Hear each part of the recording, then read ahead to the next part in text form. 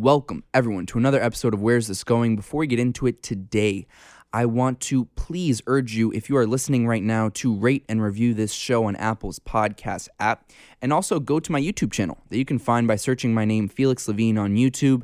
There you'll find every episode in video version as well as smaller clips and highlights, and please make sure you subscribe to the channel.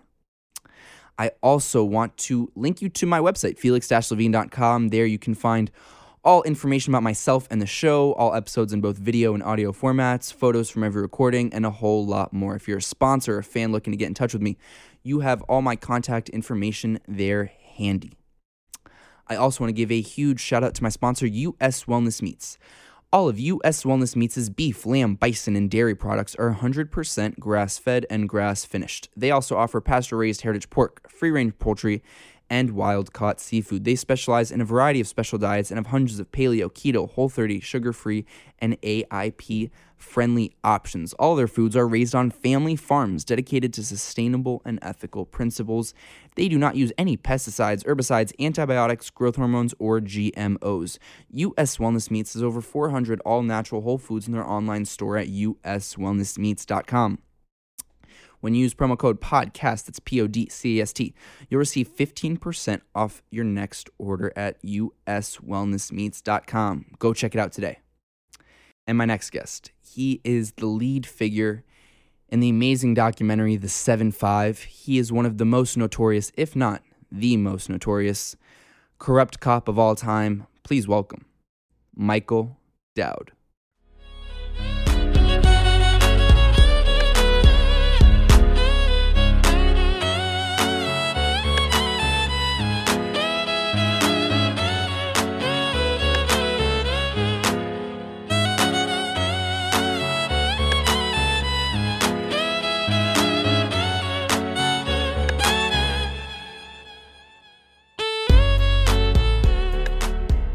And we're live. I'm here with Mike Dowd. I am super excited to have you on my show. We did a Johnny and Gene show with John A. Light and Gene Borello a few weeks back, but to have you on my show is really an honor, and I'm super happy to have you, so thank you. Well, I'm glad to be here. Thanks. So I told you a few seconds ago, I like to ask my guests if there's a little tidbit, little something that the world doesn't already know about Mike Dowd. There's a lot out there on you, so if you could think of something. Yeah, well, I gave it some thought as you posed the question, and generally you like to go back to your childhood because everybody knows things about you as an adult, because those are the things we share quite often. But I guess, if I go back to my childhood, a lot of people don't know that but they may know it, but they probably don't know exactly. I was an avid baseball guy, okay, and you can imagine now with this COVID thing going on, I miss it. And so when I was a young kid, I was really, really good. And they came to me and they asked me to switch from pitcher to catcher. And I'm like, are you fucking kidding me? I'm the pitcher. Now you want me to go behind the plate and be a catcher? And I didn't understand. I was young. They actually came to my house. I like to sit down with my father and myself and discuss it. That's pretty big, right? Was I that good? Maybe not. But the reality was I didn't know back then, but they wanted someone who had the skill level to be able to catch poorly thrown baseballs. And of course, I'm thinking, I want to be a pitcher. Or a shortstop, right? Yeah. It was either pitcher or shortstop. And so, of course, I turned down the position of catcher. And I got back then it was like single A, double A, triple A as you went up in age. And I went from single A, double A, triple A, and the triple A team wanted me to be the catcher. And but then they offered me a jump up into the major leagues. So I, being a greedy young kid, some of my attributes had a little bit of greed in them, I guess. I just, rather than decide to stay with the AAA team and learn the position of catcher and be skilled enough to handle it, which I was, I ended up on a major league team back then, which was just one step up from where I was at, and I was horrible. It was like the worst decision I ever made in baseball, and it sort of set me back physically, mentally, and emotionally. Because I thought I was really all that, and then these guys were throwing the ball past me like I was standing still. And so, I was one of those late bloomers. So by the time my physical abilities caught up with my natural flow of my physical abilities opposed to my physical growth spurt, it was like a year and a half behind. So it always left me not secure. Like I always felt a little insecure. And my skill level was always there, but the speed wasn't there because I wasn't physically strong. My physical strength wasn't there yet to compete with the same guys of my level. So it left you always like feeling insecure. And that's part of my development process. I'm still a little insecure, by the way, and immature. Probably a lot more immature than insecure. Yeah. Was your dream growing up always to be a baseball player? Yeah, well, I grew up following the Mets back then because the Mets became with Tom Seaver, Gary Gentry, Nolan Ryan. They had the best baseball team pretty much in the era, and they were good enough to go to the World Series twice within a 3 or 4 year span, and come close at other times. So. And I was the kid that watched every pitch of every game. Like my brothers, because we all played ball. My brothers were outside calling me to play because I was half the team, I guess, whatever. You think you're so important. But the reality was that I wouldn't miss I'd watch a whole doubleheader. Like, which, it's like 5 hours, 6 hours of baseball. Then back then they had an hour break in between games. So I'd be sitting there waiting for the next pitch to come So I was really enthralled with baseball, and then you had the 69 Mets, the 69 Rangers, the 69 Jets, and the 69 Knicks, all in the championships. The only ones who didn't win were the Rangers, and I had to wait till I was in prison for the Rangers to win, which I think that made the movie. Yeah. At least the Rangers won the cup. So. Do you have any regrets that you didn't maybe make it if you will, or that you didn't do X or Y when you were younger to get on that path a little bit more? I had gone to college as to be an accountant, and go figure, right? What a irony! Something's wrong here, right? Something with this picture. I want to count money. I want to take money. I don't know what happened, but I obviously growing up one of 7 children in a household where your father was constantly working 2 and 3 and 4 jobs. It ingrained in me the desire and the necessity of financial security. And one of the things we talked about before we came on air here was that I'm still a little financially insecure with maybe stepping out and starting my own podcast and spending money like that. So it's one of those attributes that I still deal with today, or character defects, let's call it, right? Is it also hard for you, I guess, in a lot of ways to know that, back when during your prime time of all the activity that we'll get into later, that you were making such easy money, so much of it, and it was illegitimate, yeah, but, now, you come out of jail and you have to find ways to do things legally, and, is that hard to know that money doesn't come as quick, or things don't happen as quickly as you once were accustomed to? No. No, because there's consequences for that money, right. And, that's now in a 40-something-year-old man's mind after he lost. So still being an accountant, a mathematician in my head, I sat in prison for over 12 years, and then I spent 5 years on parole, supervised release, whatever they want to call it. And if you do the math, if I just did the right thing for those 12 years that I didn't have street time, I would have been light years ahead of where I was doing all the corruption and the acts of illicit drug trade and stuff like that. And do you think the fact that when you talk about like greedy or wanting a little bit more money, it came from your childhood and not, always having that much growing up? I mean, once, did you always tell yourself when you were younger that you wanted to make all this money? Was it all about money? Was it all about, for you in your head, what was your future professional life supposed to at serve? 11 years old, I had a penny saver route, okay? Back that most people today don't have any clue what the penny saver route is. I made like $7 a week on my penny saver route. So at 11 years old, and then I went on to what they called the Long Island Press. People don't know there was a newspaper called the Long Island Press. Okay, so I delivered that. I was up to like $11 and $12 a week with that one, and so I always had the drive and desire to earn. Right. And of course, as I got older, I didn't want to do so much work. I mean. Loading the papers on a bike and driving in the rain, sleet, and snow was, wasn't fun, but you did it, for the money. And one time, just a short story, I had the paper route, the Long Island Press, and no one even got the Long Island Press, okay? I had to drive like 6 miles from one end of the route to the other. No one even wanted, they used to use the paper for back then, you were taught to hit your dog, to discipline your dog. They used the Long Island Press, okay? It was perfectly wrapped and rolled for that. So my newspaper was used for people to smack their dog when they did wrong, because you don't use your hand, right? Because it's the dog learns fear. But when he sees that newspaper, he knows he's in trouble. So here I am delivering the one newspaper that's perfectly designed for spanking dogs back in the day. And who do you think hates me the most? It's the goddamn dogs in everybody's house. I'm dropping off the stick that's beating them. It's just crazy. So as fate would have it, I just turned 16. I still have my paper out because I haven't been able to you don't get a job really till you turn 16. I guess you can get working papers, whatever. I don't know all the rules, but I had got my driver's license, but I was still doing a paper route. This is fucking strange, right? I'm 16, I got a driver's license, but I'm still doing a paper route to put gas in my car. But I'm not driving my car during the paper route because it's not really efficient, right? You got to get out of a car, put the paper in the thing. You can't just throw it on people's lawns like they do today. Anyway, so I got attacked by a dog, a shepherd. And this was one of the biggest moments in my life because I thought I was blind. The dog attacked me and mauled me and was like chewing on me, like trying to like swallow me down or something. I don't know what the hell it was doing, trying to make a meal out of me.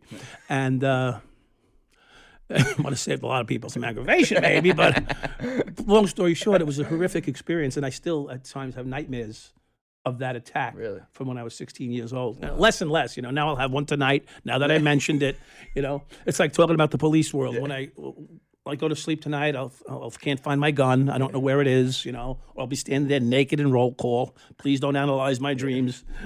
Like, where's my stuff, So I'm also curious, as a child, were you, because now everyone's gonna have an opinion about you. Always, he's this, he's that, he's whatever. But as a child, were you a happy, kind of stable child, if you will? Were you good in school? Were you I was a good student. Moral? I was a good student. I had good morals. My parents were well balanced. Right. We were good Catholic kids. We went to school. We went to church on Sunday and confession once a month. And, we did all the things that Catholic kids do when they grow up. We had each other as brothers. So, and I was like the family. I was the leader of the family. Like, my other brothers may argue with you, but, I was the one. Like, I was the most responsible one in the family. So a lot of that, the family responsibility was put on me. Like, my older brother, he's mentally slow developing. My second brother above me, who should have been considered slow mentally developing, but he was more like, Michael's got it.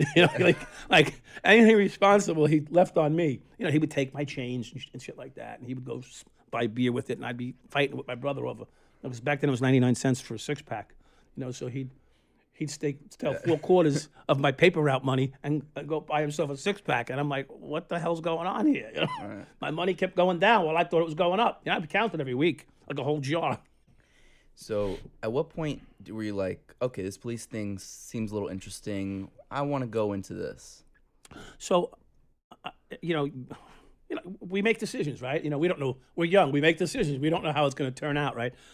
So when I was in college, all the the civil service tests came up: fire department, police department, and I guess corrections and stuff. But I took the fire department and the police department test as like a safety valve in case my accounting career didn't go so well. And then in the midst of it, I had a girlfriend that I was dating at that time for 3 or 4 years, and you start making plans. Maybe I should get married. Back then in 2021, right. you made plans to get married. It was no joke. Not like today, 35, 40, they talk about getting married, which is probably the smarter thing. Yeah. So you had a relationship, and I wanted to be able to provide in a relationship because that's what men do.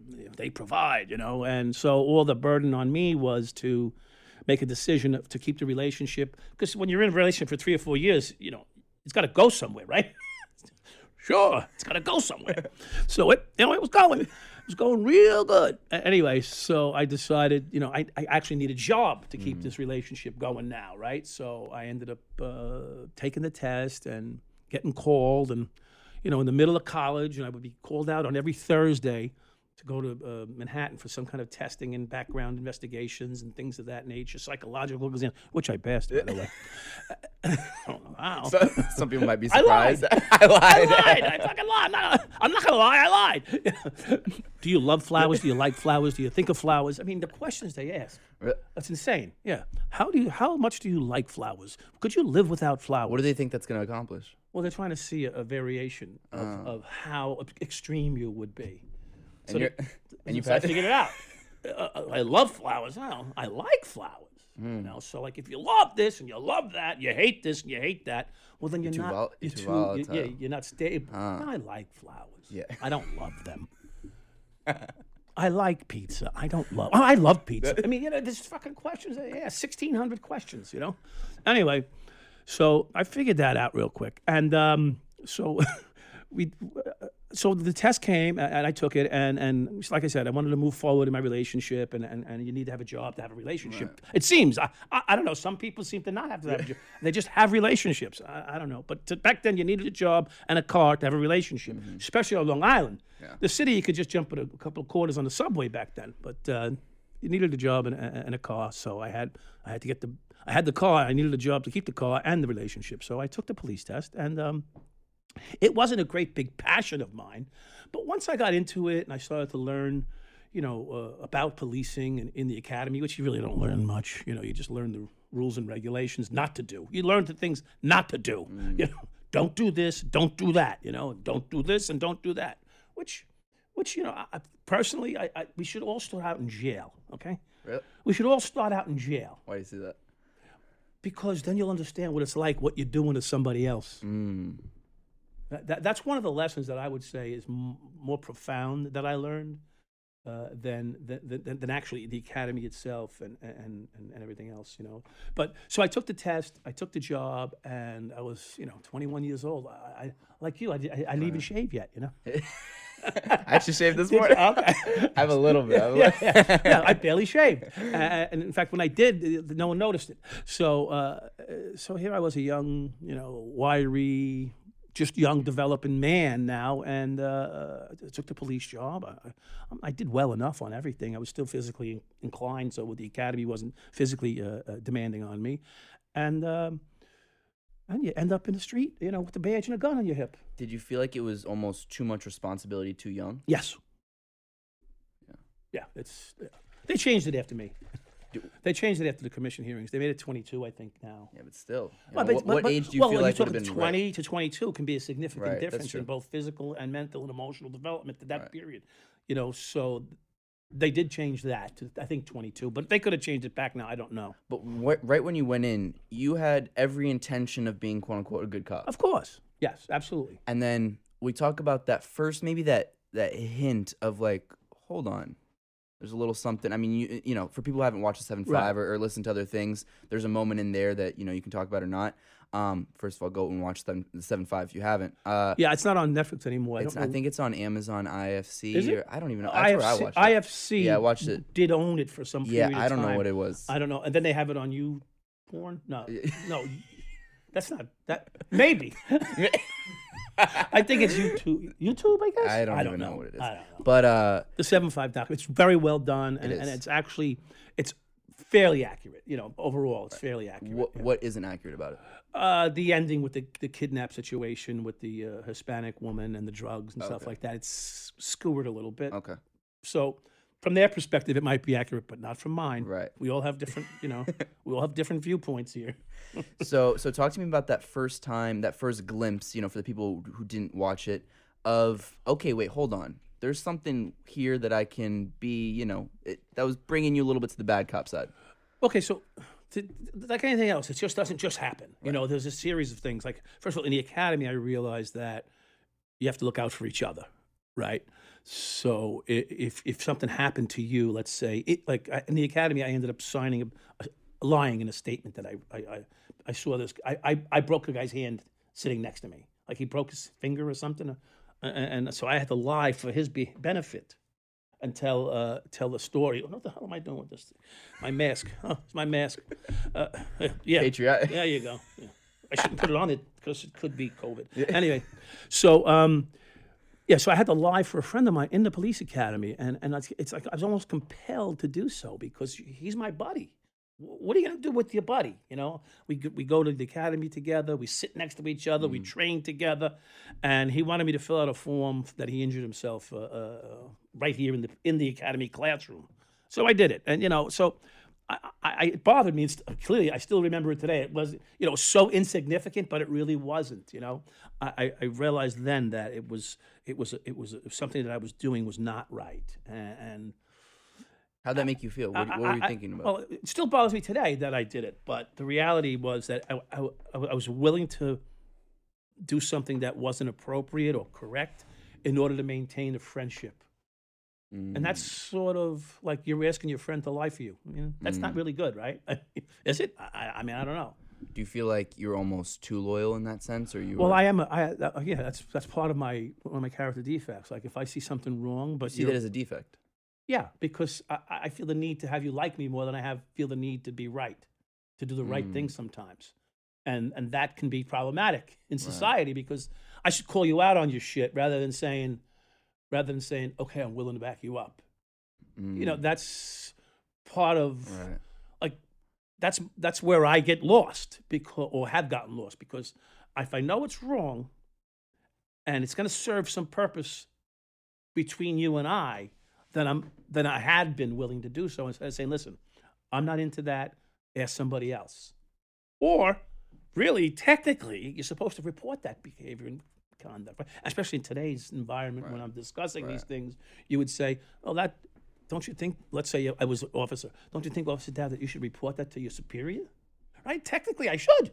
And if I don't, actually, I've done something wrong by not reporting it, right? So it turns into this whole Megillah. I think we call it Megillah. It's a whole show, Gotcha. And so that's one of the things that, so that was early on. And then, there's other stories that you may have heard, like the cops pulled me over while I'm making a car stop. And they want to know what I'm doing making a car stop in their sector. I'm like, well, the guy blew a light in front of us. We followed him. We happened to pull him over here. Whatever the story is. Well, you shouldn't be in our sector. Don't go near our restaurants. Don't go. Something's going on here, And then shortly thereafter, it became the lobster lunch situation, where I told the guy, "I'll let you go. You got $1,500 in summonses here. Just buy me a lobster lunch." So he left a couple $100 in the car. I split it with my partner and I was like, that wasn't too difficult. No one got hurt.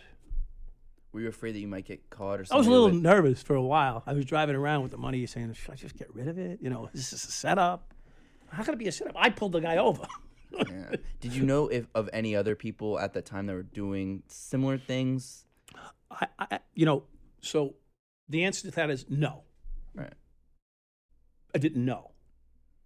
But that doesn't mean they weren't, and it doesn't mean that I was not aware that something wasn't adding up. Then I started to run into guys that were like doing a lot of automobile recoveries and stuff like that. And like, why does this guy keep recovering automobiles? Right. Maybe he's got something with the tow truck guys, Yeah. Things like that. So things like that started to come to a head, and you start to figure it out because people aren't going to tell you what they're doing, right? Unless they need you, right, to do it with. And again, for the people who didn't watch the documentary, will you talk about then that next step, drugs? I mean, the big money, right. How that kind of comes about, and at that point, I mean. What's interesting to me is, even when we talk about your childhood, is like you always, at least it seems like to me, you had this leadership quality. You went 21-year-old police officer, and then you all of a sudden came to this really a power position. When you see all this big money and you see all the opportunities, do you start feeling like you're the top dog? Yeah. You're running shit. Yeah. And no one could tell me what to do at that point. Like, do you feel like your ego? You feel like you're God. That's one of the words I use. But you feel so impervious, like no one could. Who could tell you something when you're 20-something years old? You got money, you got recognition, you got 4 homes, you got a condo on the ocean. You're 25, 26, 27 years old. But were other police officers like, wait, hold on, the guy's 25, he's got 4 houses, way too nice car, way too much money. Right. Were they suspicious? I mean, yeah. And were you afraid of getting caught at that point? No. I wasn't afraid of getting caught. I was afraid that too many guys would be doing it. Why? Why? Yeah, why is Well, because it doesn't work then. Because how significant are you Right. if there's 25, 35, 40 guys doing the same So thing? you were worried that that more people were going to do it, and then it was going to start to blow, and it was going to Then blow up your everybody's spot. going to, then the gig's up then, right? Everybody's going to know that something's really seriously going on. So you try to maintain a level of low profile, but, pulling a Corvette into the station house isn't quite... Parking in the lieutenant's lieutenant's spot isn't quite... Well, he pissed me off, so he deserved that. Yeah, there was a reason for that, by the way. There's and you may have heard it from other... I did it because he was trying to bang my girlfriend, and... I thought at this point, I was done. I was done. Like, I was done when I drove that car into the station house. How old were you then? I would say 26, 27, something like that. And when you say done, what did you think? Maybe I was done? 28. No, 26, 27. When you say you were done, what did that look like to you? Like you were gonna, I wanted it to end. what did you want to end? I just wanted all of it to end. Like, not my life, just the whole mental, emotional game. My relationship was in ruin. My marriage, this girl I was dating, who was a very nice, person. I just wasn't in the right place, and I thought that if living under the pressure of not getting caught is like worse than being caught to me, because when is it going to happen? Like the 7-7 had just gotten busted. Like probably 6 months or a year, around 6 months, and then here I am, this all out there. Everybody knows I'm up to something. Right. Guys are begging to get a piece of what I'm doing, like rookies, and I'm like, this isn't looking good. My life is not where I want it to be. I'm miserable, and I figured if I pulled the car into the lieutenant's spot, one, he'd stop trying to bang my girlfriend, and two, if they wanted me, they got me. Huh. Like, here I am. And what that did, honestly, that was actually the beginning of the end, even though it may have started a little bit before that. What happened was then that same lieutenant made 4 or 5 internal affairs complaints against me in successive weeks. And it was a very weak complaint. Officer Dowd was witnessed selling cocaine out of a small red car. Now, who the fuck doesn't know what a Corvette looks like? It's like he was watching from a distance through foggy glasses. Yeah. I mean, if you read the report, a small red car. How about a Corvette? And one. And two, did you really ever see me selling cocaine? Yeah. The answer is no. Okay? I wasn't. Not out of a red Corvette. And so that's all a bunch of bullshit, But what it did was, by making the allegations and the complaints, it brought outside departmental, not internal, but outside department people to look at me in internal affairs. So it's not precinct internally. The precinct guy made the complaint, but it was other people watching now from the outside, which brought in the investigator that followed me for 3 or 4 years, who actually ended up following me down to the Carolinas. I got in the car one day to go see my grandmother in Florida to bring all their stuff. They had switched their living location down to Florida, and so one day I met my cousin and my brother. We jumped in a car, took my grandfather's car. They thought, this guy doesn't know he's going for a ride. We get in the car. We don't announce where we're going. Back then, you didn't text everybody. They weren't reading your text messages. Oh, you're going here. We got in the car. We left Brooklyn, headed over the bridge in Staten Island. We're being tailed the whole time by this guy. All the way down to Florida. Well, I think he followed us to the Carolinas. He realized something's not fucking going right here. So we went all the way to Tarpon Springs, Florida with the car. And he followed us at least to Carolina. Do you feel like maybe if you didn't have the Corvette, the 4 houses, then maybe you had just kept the money somewhere, that this all would, that you would have been a little bit in better shape? Do you feel like no, I think I probably would have been away? worse because I would have had the money in my hand. And I probably would have acted like a big fool because I was young and dumb. I would have been spending that money like George Washington, just printing bills or something, And so that's why I invested it. There you go. The accountant is, insecure, financially insecure. So I thought it was wise enough to invest it. And, being an accountant student, I had a way of covering it, finding how to make it look financially feasible.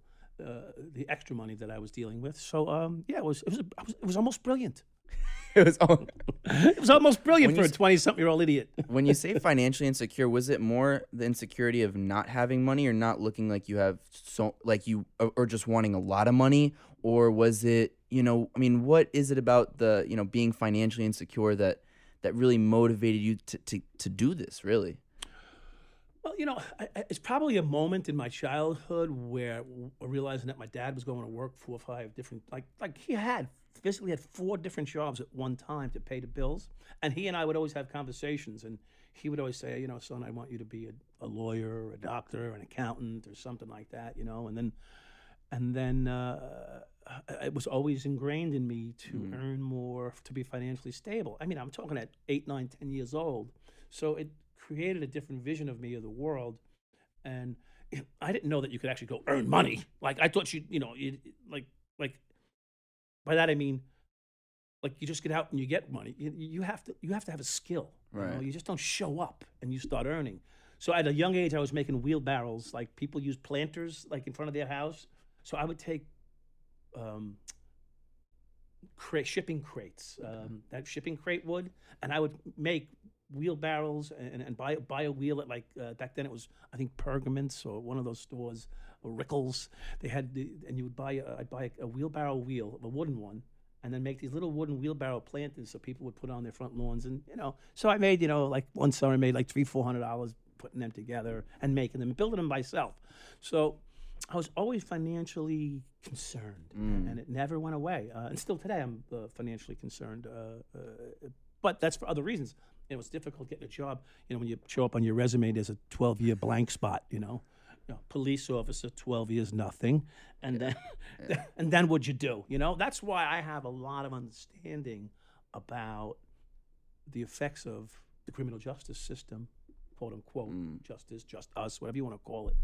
When you come out of prison, it's really difficult, And if I didn't have the family support that I had, I'd be in prison still, probably back and forth, petty shit or something major, But that for me is interesting too, because when I listen to you talk, you sound. I mean, you're very savvy. You know how things work, and it's. Now imagine for those people who are uneducated, who don't know, and they get out of jail and they're kind of lost. I mean, for you, talk about since coming out of jail, you talk about the struggles. Will you talk about those daily struggles especially you have a big name, and people can look you up and they can literally watch a whole documentary about everything that happened. What really has that experience been like, and finding a new job, making money, doing things legitimately, being always on a short leash, because you do one thing, you're right back in there. Yeah, it's, so overall, it's a nerve-wracking feeling, and I don't know. So when I say I don't know how people do it, because I know how I did it, and it wasn't easy. And I had a decent start, right? Because a lot of guys come home and their parents have already, if they have a set of parents like that are still there, or if they're still in touch. Some people have their aunt or their uncle, and because their parents are either dead or in prison, or just not. They burnt that bridge so much that the people can't do much more for them. And listen, everybody has to take responsibility for their own actions. So part of the whole process of coming home from doing time is, one, you have to recognize what you did wrong and make some changes in that behavior. And 2, you have to become a trusted person again in order for people to trust you. So you have to earn that trust back. So it's a long, difficult process. For me, for my desire would be that it wouldn't be so long and difficult, because if it were not so difficult, then people would have much more chance of being successful when they got out. For example, when I was in prison, I wanted to learn HVAC. Don't ask me specifically why. I mean, I just thought it was a good career. Did I have a great big passion to learn about air conditioning? Not really, okay? But I thought that would be a trade skill that I could do, and that it wouldn't be that difficult, let's say. But it's more an intelligent and lightly physically skilled thing, because I didn't want to be climbing buildings and knocking walls down my whole life. So when I applied to get into that program, it was difficult in prison to even get into it, because there was like a waiting list for that. And then to actually get certified you wouldn't actually get certified, so you'd have to come out and do the courses all over again. So there wasn't this process of prison to work that I would want for people. Like if I went from prison and into an apprenticeship role somewhere where I was getting some decent money to hands-on learn or show my skill level to a trained technician, then I could see you can move more quickly. I mean, when you're 40-something years old, you can't make $9 an hour for very long, and be a responsible father again. Maybe a relationship, whether it be your wife comes back in your life, or a new girlfriend, a car owner, or apartment rent payer, or home owner. All those things are the dreams that you have. But when you started out at $9 an hour and you just came home from prison, life was easier in prison. Right. Life was easier in prison. Now, don't get me wrong. You love the freedom, but it's scary, and it's a little, it's just uncomfortable. It's an uncomfortable adjustment. Did you think a lot during your time in prison about what you would do when you get out? I mean, it's nerve-wracking in a sense. Right. Well, yeah. So that goes back to one of my insecurities, is earning and financial. Right. So when one of the funny stories, and I think you may have said it on another podcast, you may have heard it, was I didn't even know how to order a hot dog. Right. Like, I went to a hot dog stand, my brother says, "Get what you want." I'm like, I didn't even know how to say it, because in prison you just walked up and they handed you whatever shit was there, and you just walked away, and you didn't have to reach in your pocket and pay for anything. And I didn't even know how to order it, so I wanted a hot dog with sauerkraut or some shit. I didn't even know what I wanted. I said, "You order it for me." Like those. That was a realization of how far off that I was. And I'm a social guy. I'm gregarious. I'm pretty easy to get along with, I think. Maybe annoying at times if I'm living with you. But the reality is that it was a fearful moment. And I remember one time wanting to go back to prison, like during this process. It'd be so much easier if I was just in prison. Wow. So that's pretty heavy. A guy who did over 12 years. Who the fuck wants to do another day in prison? Do you feel like those 12 years went by quickly, or? Looking back, they did, but every day was long. The years go quick, the days are long. Yeah. I mean, the days are just long because you're doing day by day by day. But when you look back, you add up the years, like they go relatively quickly. But then you come out, you're 12 years older. Although I think I weathered well, overall. Overall, I'm starting to catch up now. The gray's coming, It's okay, not too much gray. I'm a little concerned. I shaved so you didn't see all the gray. But talk to me also about your time in prison. I mean, on a few other podcasts you talk about it, but you had a little bit of reputation in there. I mean, people knew who you were, right? Right. When you got in. And did you enjoy that? Would you have rather been a low-profile person? I mean, was there issues because you had a higher profile? Well, clearly, being a cop in prison isn't the most comfortable position to be in. It's the child molesters that are less comfortable, and then it's the cops. So who do you end up like? Everybody wants to have a road dog, no matter what prison you're in, whether it's life or prison. You want a road dog, someone to pal around with, and it's very difficult for someone, because you would get one guy. Prison is very racial. It's just racially. That's the way it is. Whites go with the whites, blacks go with the blacks, Hispanics go with the Hispanics. We cross mingle in friendships and stuff, but when you hang with your own race, and it's just the way it is. But the reality is, I was my own race, right? I was my own race. I was okay. Let's say I was blue, Yeah. right?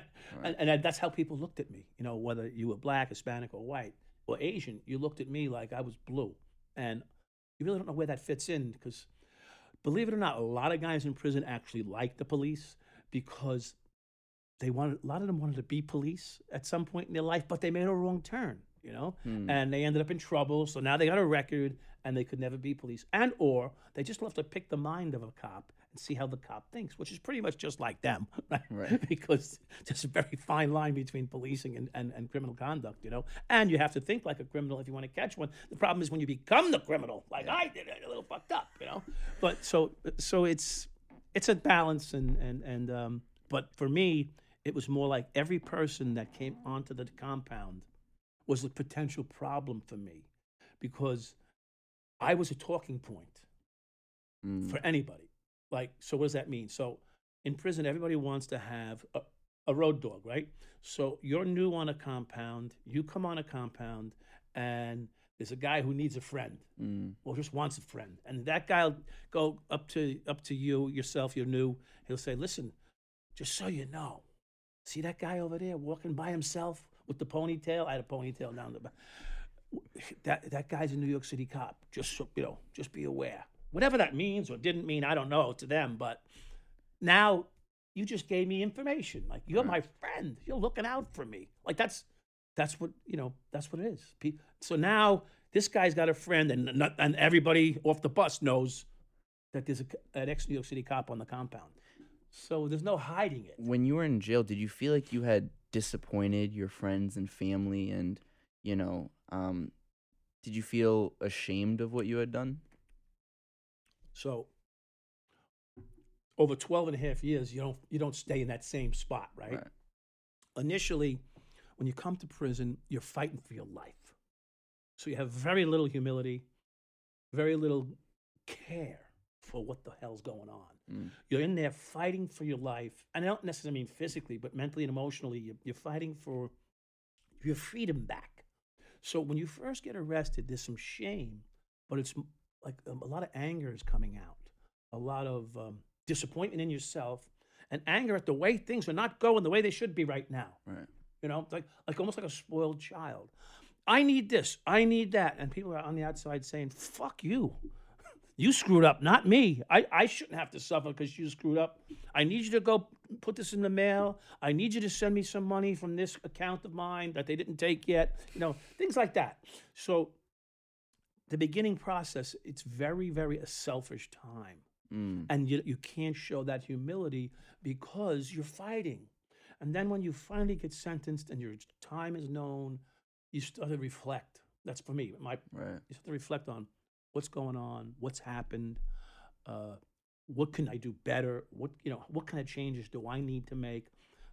So for me, I would say anywhere between. So people ask this question, and I'll just shift to it a little bit. They ask, what do you think? When do you think you recognized a lot of your character defects and things that you needed to overcome or changes that you need to make? I would say about 4 or 5 years in, you actually, because you're clearing out, right? Right. I need. Can we take a moment? I need to blow my nose or something. Go for it. Let me get a fucking tissue or something. Here, while Michael does that, I'm gonna run a quick ad or two for my sponsors, NanoCraft CBD. Athletes come in all shapes and sizes, but they all have one thing in common. Their performance is limited by their recovery time, anxiety, and quality of sleep. That's why thousands of athletes are turning to NanoCraft CBD to improve their game. NanoCraft is the #1 CBD for athletes. Whether you're a professional, a weekend warrior, or on the mend from an injury, NanoCraft's broad-spectrum CBD is designed for recovery and performance. NanoCraft contains 0% THC and is used by PGA golfers, UFC fighters, Olympians, and thousands of men and women looking for an advantage in their sport and their life. For a limited time, use promo code FELIX, that's FELIX, to get 20% off your order at nanocraftcbd.com. You'll also get a free CBD lip balm with your order if you use that coupon code. That's nanocraftcbd.com. Use promo code FELIX to get 20% off your order. And they have also gifted Michael a little goodie bag for you to take home as well. And I also want to give a big shout out to my sponsor, Audible. Audible is the leading provider of spoken word entertainment and audiobooks with thousands of audiobooks from bestsellers to celebrity memoirs, news, business, and self-development. Audiobooks are the present and the future, and Audible is by far the best place to get not only all of your favorite audiobooks, podcasts, guided wellness programs, theatrical performances, and a whole lot more. Every month, members get 1 credit to pick any title plus 2 Audible originals from a monthly selection and access to daily news digests from the New York Times, Wall Street Journal, Washington Post, as well as guided meditation programs. You can download titles and listen offline anytime and anywhere. The app is free and can be installed on all smartphones and tablets. You can listen across devices without losing your spot. Visit audible.com/Felix or text Felix to 500-500 to get a 1-month free trial and 1 original audiobook on us. Also, right now, you can get, I believe, about 46% off your first 4 months. Go check it out. Audible.com/Felix or text Felix to 500-500. And we're back. Michael Dowd. I've got so many different questions. For me, what's also interesting when I watched the 7-5, and I think I had mentioned this actually on the Giant Gene show, is I'd watched with my girlfriend, and the first thing she had said to me was, when we were watching your trial, or I don't know, it's trial hearing testimony. Yeah. I have never seen someone so honest, so candid. So I mean, it almost felt like the world, when I was watching it, the world stopped, and we were all listening to you. I mean, I wasn't alive at that point, but when I'm watching on the documentary, when I'm watching on the documentary, it was almost like, holy shit, is he actually saying this stuff? Yeah. When you were going into that testimony, did you have every intention of being fully honest? Did you know it was over at that point? I mean, what's going on in your head? You're the man of the moment. Yeah, see, that's funny because I never looked at it that way until I actually saw the documentary. And because you're living it, right? So, like, you may be the best ball player in the world, but you don't know, you just know you're hitting home runs or something like that, and they're giving you lots of money. But then when you take a look back at from a distance and you see the gravity of that, and the reality is, so from what I experienced was, I was in lockdown pretty much for almost 2 years. So I was in the hole for about 10 months. It's isolation, and then I was in MCC, New York, which is still semi-lockdown. You were just in a cage, basically, for the next 14 months or so. And so when I came out and did this testimony, actually, no, when I did the testimony, I had just come out of the hole about a month. So they had to transport me like through society, the world, and it wasn't very far, but to be able to move my feet in a free society again, even though I was chained, right? It was just an experience that was like really, all my sensations, all the outside world was like, it was an exciting moment for me in that respect, because I got to see the world again. Right. So I had no intentions on saying anything but the truth in that hearing, because one, it could be used against me if I didn't. Mm-hmm. I didn't want that to happen. And two, it was a way to say, this is what happened. I'm sorry that it did, but I'm not here to lie to you. And this way, it could be completely understood, and that there's no, soft foot here. I'm trying to be direct and honest, and I'm not trying to soften the blow here. And my sentencing judge was going to see this testimony. One of the problems that I found out was that I was a little too honest. Yeah. And some of the things that I said, while my judge, her name was Kimber Wood, she essentially said she didn't use it against me, but she brought it up. So, and it's one of those things that I've said on there. It was about the woman and the money that was under the Bible, and I still live with that every day. If I could give them the money back right now, if I could find them, I certainly would give them the money back, with interest at this point, because I felt really bad about that. And a lot of people always hinge upon that. You would really, not that you took it from this innocent person. Well, the reality is, yes, I was bad at that moment. That was the worst thing I really believed that I ever did. But that's like rationalizing, right? Because the first thing I did was wrong, right? So that was just another one of the things that I did was wrong. So I've learned that today, that, you can justify and rationalize anything, but the reality is when you're wrong, you're wrong, right. So they were all equally bad. Just this thing seemed to be the worst thing when I took that money from those individuals. And really, what people don't realize, and I'm not trying to deflect here and put blame on anybody else, but Kenny Urell had threatened to quit, threatened to leave my partnership then, just before that happened, because he thought I was setting him up. I missed $11,000 in someone's travel case or something like that, and I actually went in the travel case and I missed it, and then Kenny found $1,100 of cash on a shelf. I said, Kenny, we're not here to take someone's $1,100. We're here for looking for some real drug money. And then we went outside the house, and he was like, "You're trying to set me up and all this other shit." I said, "What the fuck are you talking about?" He said, "The guy came in and found $10,000 more in his suitcase." I said, "And?" He says, you had that suitcase in your hand, and you should have known that the money. I said it was a little knot. I was looking for a bag of money, not a knot like someone's little personal stash. I'm looking for a real drug dealer's money, not some fucking you and me were saving a couple hundred, we're hiding it from our wife or so, or even just we didn't want to put it in the bank, whatever. So the guy had a knot of like 10 grand, but that's about 10 grand, right? That's about 10 grand in hundreds. And I missed it. So he thought I was setting him up, and he threatened to never work with me again, take me back to the station house. We're not working together. And within 3 or 4 minutes, we got another call for another burglary. And that's why I clipped some money from this one, because I wanted to regain his trust. See, what did I tell you? Loyalty to a fault. I people pleaser. One of my character defects is I want everybody to like me. Here I should have. The best thing I could have done was have him drop me back at the station house and never work with him again at that point. But then you don't have the 7-5 documentary because.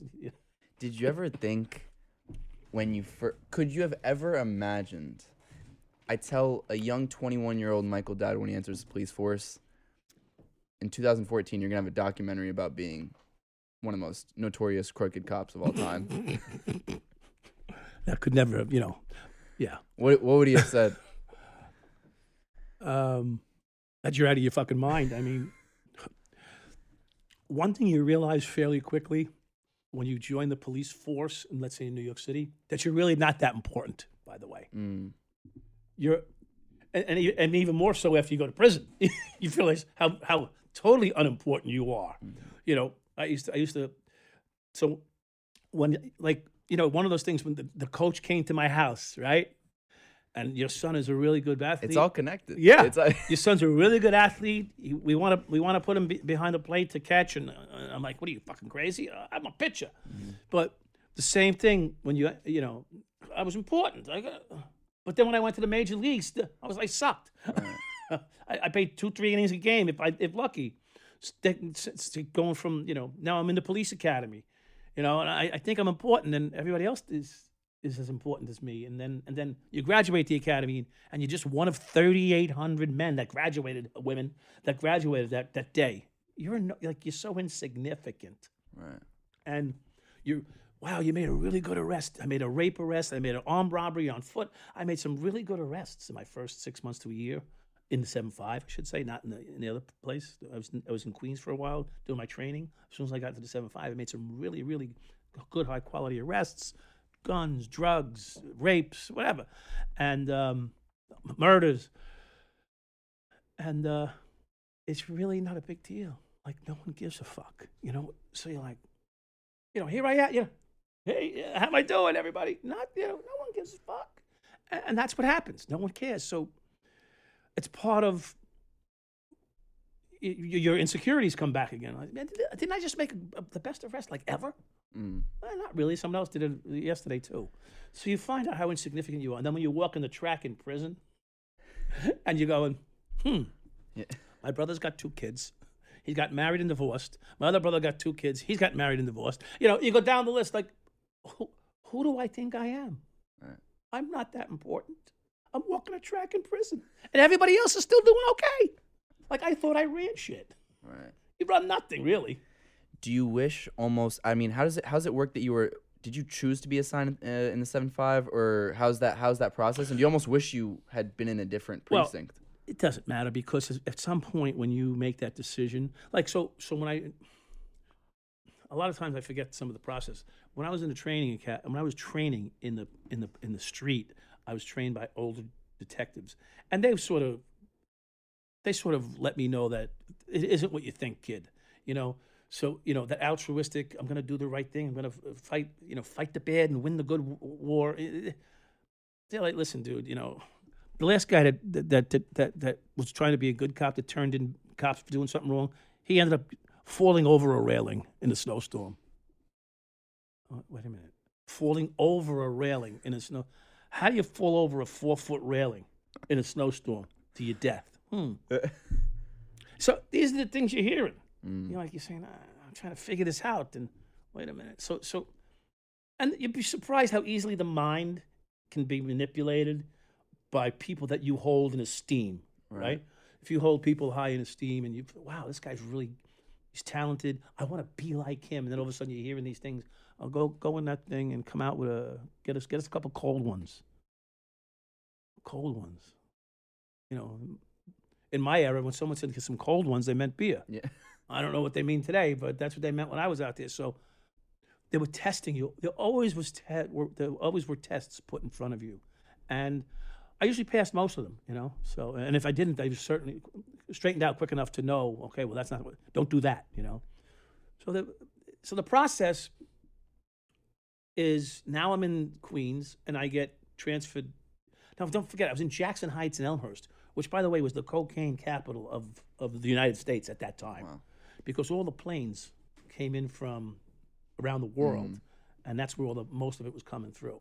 And it was called Little Columbia, and back then the Colombians were basically running the trade, and they were flying in and out airports and stuff. And Corona, Elmhurst, Jackson Heights was a major hub for their distribution.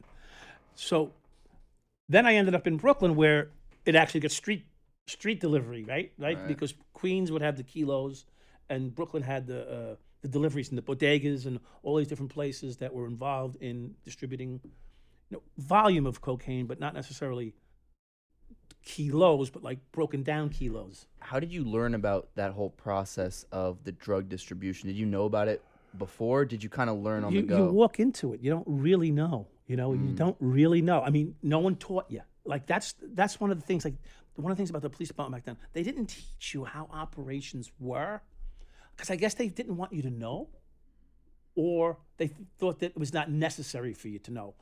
But the reality is, I guess so. In many police departments, they have specialized narcotics units and stuff that would know that, right? Mm-hmm. So if I'm a patrolman handling family disputes, coming across a cachet of drugs, that's how a patrolman runs into and learns on his feet. Like, wait a minute, these guys are selling 8 balls out of a bodega, or half ounces or kilos out of a bodega. Well, where do they come from? They don't just show up at the bodega in the morning and it's there. They have to be delivered and transported. So, you start to figure it out. You got a bit of a brain. You start to figure, okay, so someone's dropping off kilos here, all right? But where are they coming from? And then, of course, you see on the news, 1,500 kilo bust in Elmhurst, Jackson Heights, Corona, whatever. And so, we have brains, we put it together. But so that's how you begin to learn. But unless you're an investigator, you don't really know how it works. Right. And those guys know how it works, and they made a lot of money back in the day, let me tell you. And so then you start working with a man in documentary, last name Diaz. Adam Diaz? Adam Diaz. And, at that point, do you feel like you're almost maybe getting in too deep? That you're being controlled a little bit by the cartel? That it's also very hard to get out of? I mean, do you feel like there was ever a point where you're like, fuck, I'm in a little too deep here. This is really a problem. Like, what am I doing here? Yeah. Well, that's when I decide it's just better off for me to drive my Corvette into the precinct and see what they got, right? Like, so I'm in so deep that I can't stop. And I don't want to disappoint anybody, right? But did that scare you? So what scared me is the unknown, right? So the unknown was, I don't know what's happening. I don't know who's on me, who's watching me, but I know there's something going on around me a little bit. Mm-hmm. And that's back in 87, 88, like that. So you're like 26, 27. Yeah.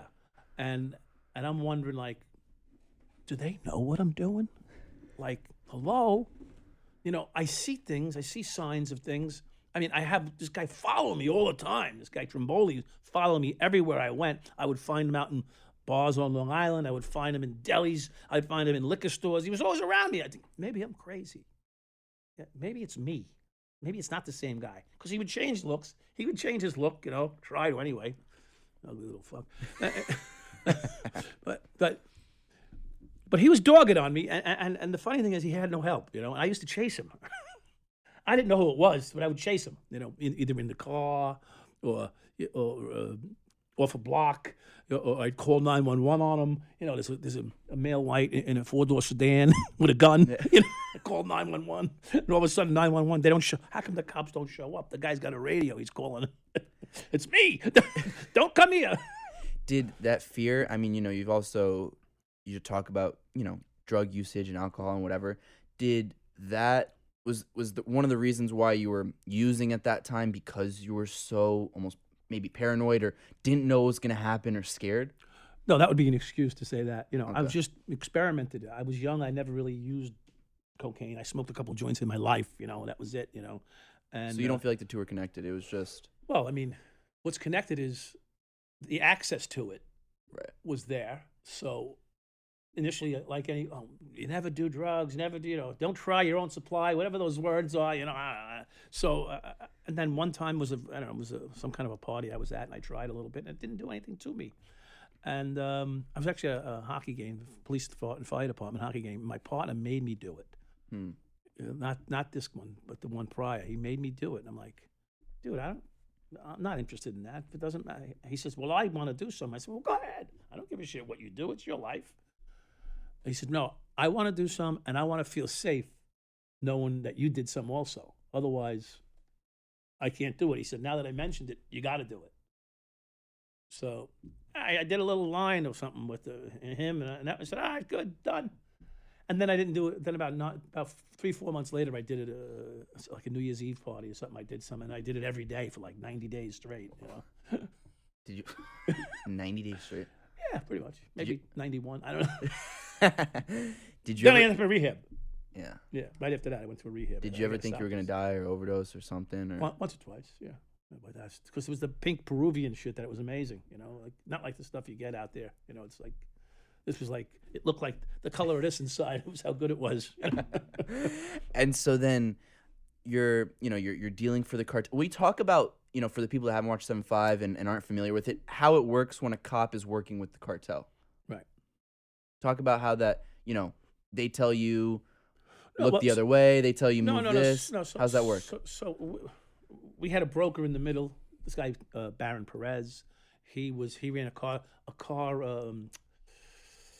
radio installation company, and who had money back then to put these $20,000 systems in cars were drug dealers. So all his clientele, for the most part, were drug dealers, and he was just a businessman. He didn't really give a shit, and he's just making money. And you couldn't help but to notice the best cars and the sexy women at his shop all the time, or the hoop earrings, the gold teeth flashing around. It was like Mr. T starter kits on everybody. Like, how could you not notice this? So, curiosity killed the cat. We become friendly, and he ends up offering us, listen, he sees that we're not too tight, hey, a friend of mine, could use a little help. He wants to know how this weekend's going to be with narcotics undercover. It's 4th of July weekend, so I take a guess. It's going to be good, don't worry. The cops are all working. These details, these, the parades, the fireworks, the boat marches, all this stuff. So narcotics isn't generally a high priority on the holiday weekend, because people want to be off with I'm just doing deduction. I want to be off with my family. I want to be on vacation like everybody else. And those that are available are put on detail assignments. So there's not that much undercover work going on a 4th of July weekend. So I said, yeah, he's safe. Don't worry. We got it. Anyway, he gave us $8,000 or whatever it was for the week. And but he shorted us, $700. Like they pay you in bundles, 1,000. That's how you get paid in drug money. And there was 8 bundles, and each bundle had like $100 missing from it. Like, what are we fucking stupid here? Like, oh, it's only $900 for the police. Was it discounted? I mean, there's no discounts here. So anyway, long story short, that's when you see the movie part where I pull the guy over and I tell him, let's do it right here. Let's go right now, day one, because they put a hit on me, and I went and I confronted him. Now that's not the Diaz group. That's a different group. That was very dangerous group. La Compañía, I think the name was. Yeah. I don't really care anymore. Now it's like old, whatever, But yeah, so that he shorted the 700. It was the principle, It wasn't the 700. It was the principle. Like, you're asking us to give you some information. You agreed on a price, and now you're underpaying us. I mean, who the fuck do you think you are? So, then I had the police car sit in front of his shop like all day for like a week, and he was losing his fucking mind. So then he called up So he put a hit on me, and somehow Barron found out about it, and Barron 911 my page. Back then we had pages and beepers and stuff. What the hell is this for? I call his office. I said, "What's up?" He goes, "You coming to work today?" I go, "Yeah." He says, "You got to stop here and see me before you come in." I said, "Okay." So I went and saw him in his office at the automobile installation place for the stereos, and he told me, "Yeah, they put a hit on you," and believe it or not, the precinct knew, And what they and say? they didn't tell me. They didn't say a fucking word to me. Did they want you out? I mean, at that point, did they want you out? Yeah, they wanted me gone from the day they met me, probably. I mean, I don't know, but they didn't do a thing about it. They heard about it, but they didn't say anything. But then afterwards, how did it? Because La Compania was they were embedded in La Compania. Have you seen the movie? You see the detectives in the van and stuff like that, and they're running because they're Yeah, I getting remember shot at. Well, those detectives had inside information on the group because they had informants, and they knew that there was a hit put on me. They didn't give a fuck. They didn't tell me. I had to have the drug dealer's associate tell me that they put a hit on me. But the day that they put the hit on me, I found the guy that day, which I had never met the guy before. But I found him that day. But how did your deal work with them? Like in terms of moving drugs and looking the other way, how So does that work? That was two separate things. That thing there was just an informational. Just an informational. How's the weekend going to be? Can we go full bore? Do we have to watch out for undercover this week? And I said, don't worry about it. It's not going to be much. I don't know. I just guessed.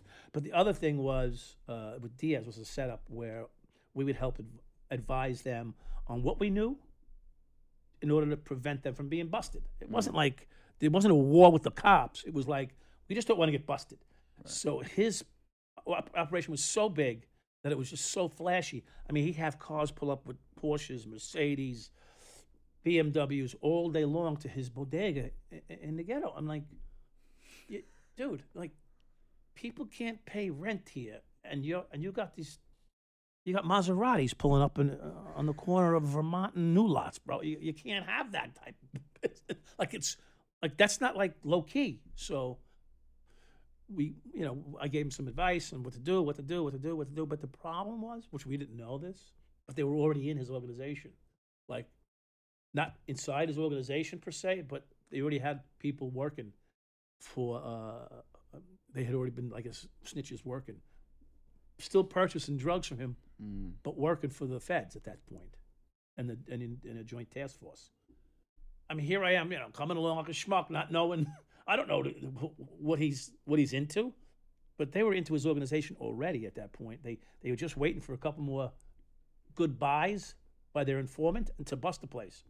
Of course, I come along right in the beginning of this, where they're already deep in. I don't know this because they don't call me up. Hey, Dowd, by the way, we're deep into some guy's bodega on your beat. I just don't get that information.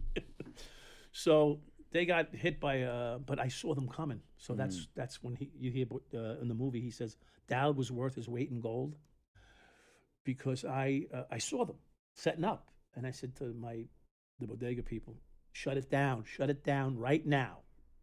I didn't even know the guy behind the counter. Right. He just looked at me, and I went, shut it down right now. And I walked out. Half an hour later, they came, stormed the place, and they didn't get a gram of salt out of the place. Sorry.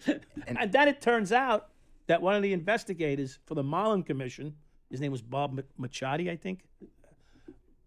Bob Machadi, I think his name was. He's sitting there talking to me to do this interview for the Marlin Commission, and he says, that was my fucking bust, I said, I'm sorry. He said, we were so deep into that place and we didn't get a damn thing out of it because of you. I said, I'm sorry. I didn't know. But no one got hurt. And we can laugh here, but it's a very serious situation, And I mean, we find humor in things that are serious, but, and I'm not here to justify, what I did or rationalize even. What I did was wrong. And so I hope people take that from this, that I'm not here to boast about what happened, all right? Because that would be the wrong message. Right. I'm saying I laugh at life, and so, it is what it is. That's who I am. And during your prime, how much? I mean, I think what you guys make about $600 a week as police officers. No, we didn't make that much. Really? What was it? My check was like generally for 2 weeks was like $700-800. Okay, so and then how much? So how much are you making illegitimately at your prime? Well, 8,000 a week, split in half is 4, and then probably another 1,500. So about 5,500 a week at the time. Wow. So you're making tenfold, 20-fold of what you're. Yeah. And I think my favorite part is that you stopped picking up your police checks at that point. Yeah, it was annoying. It was pennies compared to what you're making. It was annoying. Yeah, it's unfortunate. When you have 3 checks backed up in your, and the bosses had to, like, every shift they're supposed to check how many checks are still in the box. And my check was in there for a couple of weeks. They're saying, when's this guy gonna pick up his fucking check? Did they all know what was going on? Do you think? Okay, like anything else, like you show up today in a brand new Mercedes and you haven't gone to work yet. You haven't had a fucking job, all right? So you show up to work with a brand new Corvette, and and you're making the same as me. So something's not right here. Right. It's not like you were born into money. Or we didn't hear that you hit the lottery, so they know something's going on.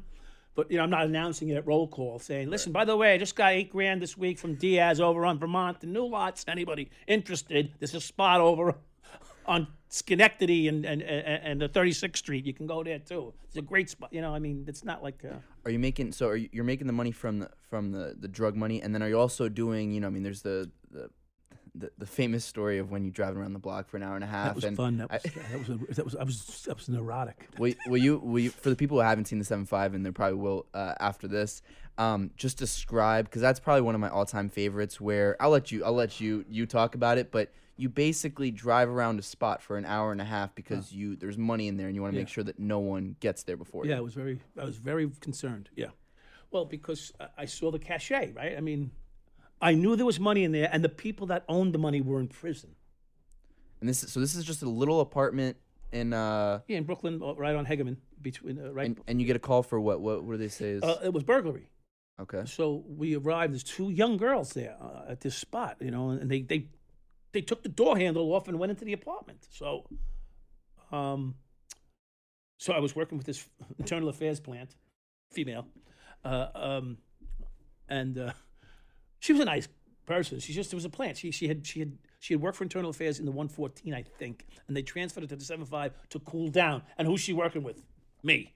How the fuck are you cooling down? Anyway, so burglary takes place. We show up, and sure enough, like the 2 young girls, they didn't run or anything. They were just, what are you guys doing here? Well, our friend's in jail, and she said we can come here, or he or she said we can come here and hang out. I said, well, you broke into the apartment. Like, would they give you a memo from jail? How'd you get to jail? What'd they do, call you up from jail? How does this work?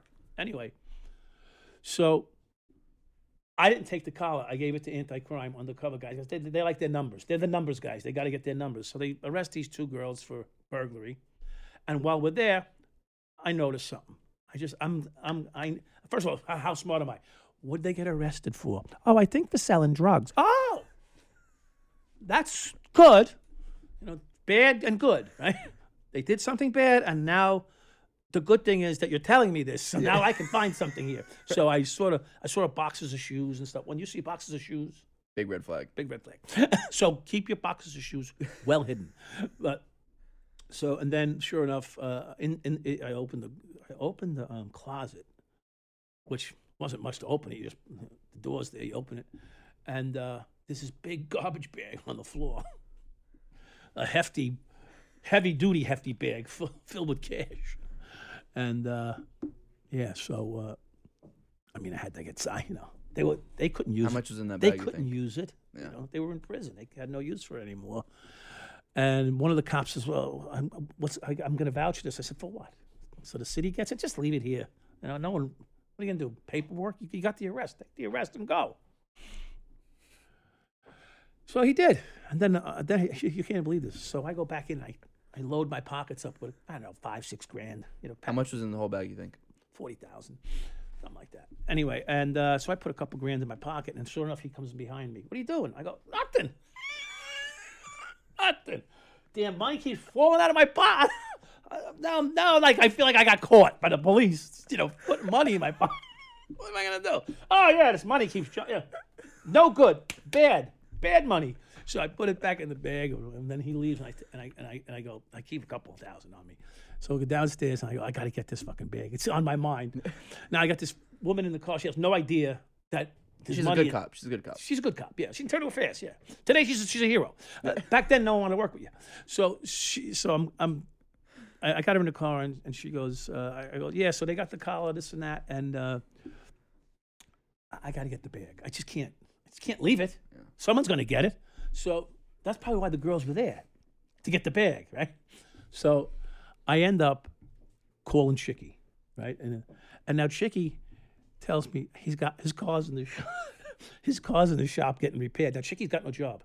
He used to be a cop, but he got long story. It's a long story. So I says, well, get a car. Steal a car, rob a car, rent a car, just get a car. So with that, he calls up another guy, Brian. So Brian has a car. He's retired. He comes. He's got a brand new back then Trans Am, right? That was a big show back then. He had a Trans Am. So he drove from Brooklyn to Long Island, picked up Chicky, and drove back to the spot. So I had to wait an hour and a half circling the fucking block, keep an eye on. I didn't want to. No one strange went in, and no one came out with a bag. Yeah. So I kept circling the block every What way. are you telling her? I told her, we're just going to keep an eye on the place. We're just going to keep an eye on the place because, I feel responsible. The door's not locked. So you're a good actor. Yeah, the door's not locked. We should just stay in the area here. The owner's in prison, Rikers or something. I'm just concerned. With that, I get out of the car and I call the station house. I say, listen, boss, Dowd, Inspector, whatever it was, Eddie Frank or John Nora. Yeah, what's up? Think I can get some lost time today? He goes, yeah, sure. Now, with that, Chicky and Brian pull up. They get out of the car, and they're dressed like detectives now. Right? I don't say nothing. I just keep driving. They look at me. They go in. I don't know. I circle the block, come back out, and the car's taken off. I pull, whoop, whoop, and she goes, "What's?" I said, "Oh, there's some friends of mine who used to work here. I'll be right there." I go, "How do we do it?" They go, "We got a big bag full of money. We're gonna go count it." So I call up the station house. I say, "Listen, boss, I'm going to take some lost time if that's okay with you." He goes, "Sure, no problem. Come on in." So I go to the station house, take lost time. We call up a limousine company. We jump in a limo and head off to Atlantic City. And then basically there to clean the money and. Yeah, well, you wanted to turn your 20s into hundreds and stuff like that. So. Do you ever? It's an exciting day. It was a good day. Do you? Was it always like? Would you wake up? You knew some crazy shit was gonna happen. Every day something was gonna happen. And was it mostly enjoyable? Was it more enjoyable? I didn't want to miss a beginning? day. I didn't want to miss a day at work. I hate 3-day swings because I might miss something. There were so many things. I forget half of them. But one time this guy, the big guy in the movie, Walter, he pulls my sector. He's in my sector for the moment because I'm on meal. He's in the sector driving around, and there's a shooting goes down. And back then, shootings were all day long. Yeah. So, and the vehicle is a Mercedes-Benz, and the guy in the Mercedes is getting shot at. So he jumps out of his car, don't ask me why, and runs away. Leaves his car there with the keys in it. So Walter and his buddy pull up in the middle of the mayhem, and they see this car there. They open the trunk. There's $110,000 in the trunk of the car. I mean, that's mine. Yeah. That's in my sector. How do I know there's $110,000 in the car? How do I know? Yeah. How do we all know? Because they vouched it. Otherwise, we would not have known. Mm. There could have been zero in that car. I probably wouldn't have vouched it. You would not have known there was $108,000 in the car. So now I'm sick. I'm on meal. I lost $108,000. It's my money. It had my name on it. George, Dowd, Michael. My name was all over every one of those bills. So, but those things happen quite often.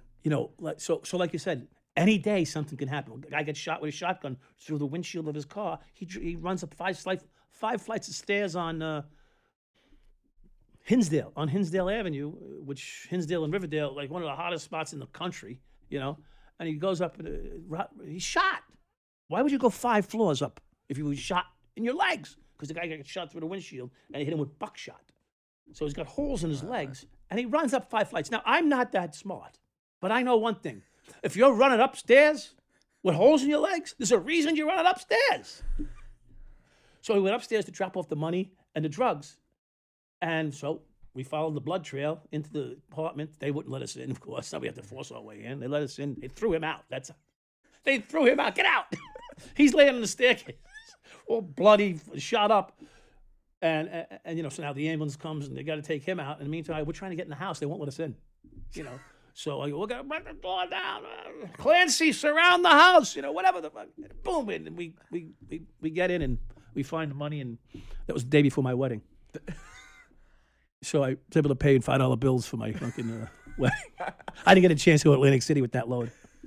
Did your wife and then girlfriends down the line know of all this activity? I mean, what do you tell?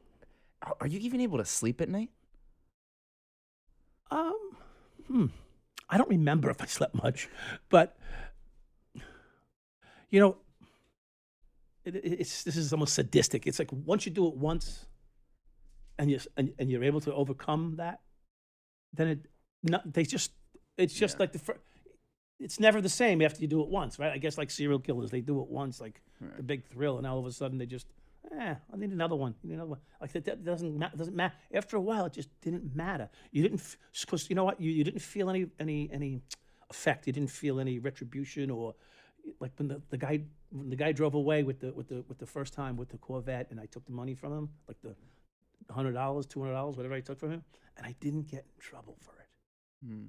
So each step after that, and to be honest with you, it was really out in the open. Mm. Many of the things we were able to do, it was out in the open. Like, if you hit a spot, like usually it's a shooting and we respond, right? Because you're not usually sitting in the middle of a shooting, right? I mean, usually people don't shoot when the cops are there normally. It does happen though sometimes. So the shooting, you respond, and whatever's left is yours to clean up, i.e. a body, cash, drugs, guns, whatever's left behind is yours to clean up. So it really was an open secret that, whatever you want, it was yours to take. I mean, the guy's gone. There's no one there. Excuse me, officer, when you're finished with that body, those drugs and that cash is mine. I'd like it back and vouch it, please. That doesn't really happen. Yeah. It may today. Some people are brazen enough, So, but that really wasn't the case. Normally, everybody's gone, including victim and perpetrator gone, and whatever's left was yours. And I tell one story where I put a couple $100 in my pocket one time, and the boss showed up and said, "Is that it?" And I went, "Oh. There's a couple $100 here too. I didn't want it to get bloodstained or anything like that. It was a nice, neat couple $100." And so later on that night, I said to the boss, I said, "What if I just kept that money?" He goes, "If I don't see it, it's yours." I was like, "Oh my God." Yeah. I mean, that was like you laugh. You don't want to laugh, but it is funny. You know what? But it's like, wow, like every man's dream to find money and be able to have it. Yeah. Like that's what it was. Now, of course, I was a police officer. It was not appropriate, Right. But did you feel like you were more criminal, more gangster, or more police officer? Both. No, clearly at some point there, I felt like I was not doing the. So it's a dichotomy, right? Because I'm still responding to help people when they need it, and to be honest with you, I am that person. Right. But if you're playing, you're part of the game. Mm. But if you were an injured human being, or I still saved children's lives. So here I'm justifying, rationalizing my behavior. Right. But the reality is, I still tried to do police work. But back then in the 80s, it was so full. The street was so full of drugs, guns, bodies, and money that. Listen, I wasn't the only one. Mm-hmm. Okay, and I'm not shifting blame or anything like that. Every single precinct in the high crime areas had the same thing going on. Every single one. I wasn't in charge of them. Mm-hmm. I didn't run all of them, but every single one, if you go down the list, had something like that, very similar going on. Because it really was just overwhelming and very, very tempting. And it come to a point where you almost felt like it was yours because you found it. Right. And who's going to miss this? This guy's dead. It was his. He can't claim it because he's not paying taxes, Uncle Sam on it. His family's not going to get the money, or hers, whoever happened to be the victim at the time, right? Because it's a victim and a perpetrator all in one, no? Mm-hmm. Because if you're selling drugs and you become a victim of a crime, you're both a criminal and a victim, right? Right. So I can have you can be arrested while, like people get arrested while they're shot. Right. It happens all the time. People don't realize that. Just because you got shot doesn't mean you're innocent of the crime committed. So it was a very... Did you also feel like you maybe weren't being rewarded financially as much for the risk that you were taking? Well, on that's a daily definitely basis? part of it, too. But that's what lends to the justification of, well, I can take a couple hundred right now. I got $4 in my pocket. I just saved a kid's life. I just saved a kid's life. Yeah. I brought his child to the hospital. I can use 100 here. Who's going to be mad, right? And in fact, most people would say, yeah, why not, right? Because one of the things that came out of this was a lot of people in the beginning, when they heard about it, when they took a step back, they said, a lot of people said, well, he was just taking money from the drug dealers. Who cares? Right? Because that's how I justified and rationalized. Who cares? The guys who are dealing drugs, it's part of the game. It's like the mafia. They kill their own. Yeah. No one really cares. No one really cares. Oh, that was, Tony the Tongue. Yeah, Tony the Tongue got his today because he didn't pay Johnny Jonah, bag of donuts. Joey Donuts didn't get his money from Tony the Tongue, so they whacked him. No big deal. And that's sort of the same mentality we dealt with. So, hey, I don't want to say I'm a victim because I wasn't, but, circumstances were, and I don't know. It's embarrassing, some of the things that we did and that I can admit to. But the reality is, when you're in the moment, you're not thinking about how stupid and ridiculous it sounds later. Right. Like later on, repeating it, saying, "This is ridiculous, this story." But the reality is, it is true. Now, at what point did you kind of figure out that? Because there's also another story I heard in an interview where you go down. I think it's the Dominican Republic to see Diaz. Oh yeah. And you're being. I'll let you tell the story, but. You're basically being trailed. I don't remember the exact details, but by a DEA agent. Yeah. Will you kind of go into that for the people who don't know that story? That didn't make the didn't make the documentary. I think it was on either Rogan or Diaz or one of those. Yeah. It's just So I had just and this is like a name drop. I'm dating this woman, female police officer, and she's friends with Sonny Franchise Sr., the old man, right? And I think she might have dated Michael or something. I'm not sure. But so Sonny ends up, she's having a conversation with him, and she says to him, what's a good place to go on vacation in the DR? Because I'm telling her, I got to go to the DR. I want to see Diaz. What was the reason? I wanted to speak to him about my money flow. It wasn't happening. Okay. Yeah, I'm a little disappointed here because the agreement was you continue to get the money no matter what happens. Because you just sold your soul to the devil now. So anyway, so I'm going to go to the DR and see what's going on with my money flow. How old are you at this point? I don't know, 26, 27. Okay. I don't know. 88, 89. So yeah, 26, 27. I'm born in 61. So I don't, I get the years. There's a year missing in my life. I just don't know where it went, okay? To be honest with you. And so some of these numbers get thrown off because the car was an 87 and I drove the 87 car, but it was a leftover. So I'm like, how the fuck did I have an 87 car? And then I went to the So I lost a year there somewhere. But so he suggests to her that I go to El Casa de Campo in the Dominican Republic. What do I know? I'm on my way, right? Book the tickets. We get to the place. We're on the way, on a plane, and we're getting off the plane, and some guy comes over to us. And when we get off the plane, we're getting in the DR. We're getting like grilled. Who are you? What's your name? I'm looking around like this. There's only two white people getting off the plane, me and her, okay? Everybody else is Dominican, So why do we do? Why do you want to know my name? All this shit. Okay, sorry. They give me back my shit. In the meantime, some guy comes over, heavy, full-bearded Dominican guy, light-skinned Dominican with a full beard, and he says, is everything okay? Like he's trying to be helpful. Yeah, I don't know. They want to know who we are, what we're doing here. He says, well, where are you going? I says, well, we're going over here to El Casa de Campo. Oh, really? Now he finds out right away. I don't know he's the fucking DEA or the Internal Affairs. I go, well, we're on vacation. What am I hiding? I'm not here to hide anything. I'm here. I'm going to meet a friend of mine who owns a couple of bodegas in Brooklyn, blah, blah, blah. Oh, really? Yeah. I don't know if I told him his name. I may have, because I wasn't hiding the fact that I'm in DR going to meet a friend of mine that runs bodegas. Yeah. He doesn't run the biggest drug organization in Brooklyn. I didn't say that. He runs bodegas, right? So Anyway, so I'm telling either a DEA agent or Internal Affairs what I'm doing here in the Dominican Republic. Meanwhile, I don't know this, but they're already on me anyway. Okay. They're already on me in Brooklyn and Queens, and at that time, I think I was working in the Whitestone Pound, and they were following me there. They had cameras set up. They had all kinds of shit on me. I don't know, but they did. And so I'm in the DR, and they put me in a house. Like I'm on a honeymoon vacation type thing here, right? They put me in a house with 6 different couples, and like everybody gets a locked off bedroom and stuff, and you share a common area. Like, I'm paying $4,000 for this. I mean, this is are you fucking serious? Like, this is ridiculous what I'm paying for. So anyway, they take me and they drive. I said, do me a favor, take me back. I'm not staying here. So they pick me up in this golf cart and they drive me back, like a 15-minute drive. I don't even know if he's going in circles. I don't know what's going on. They take me back. They put me in another place right there, right by the pool side.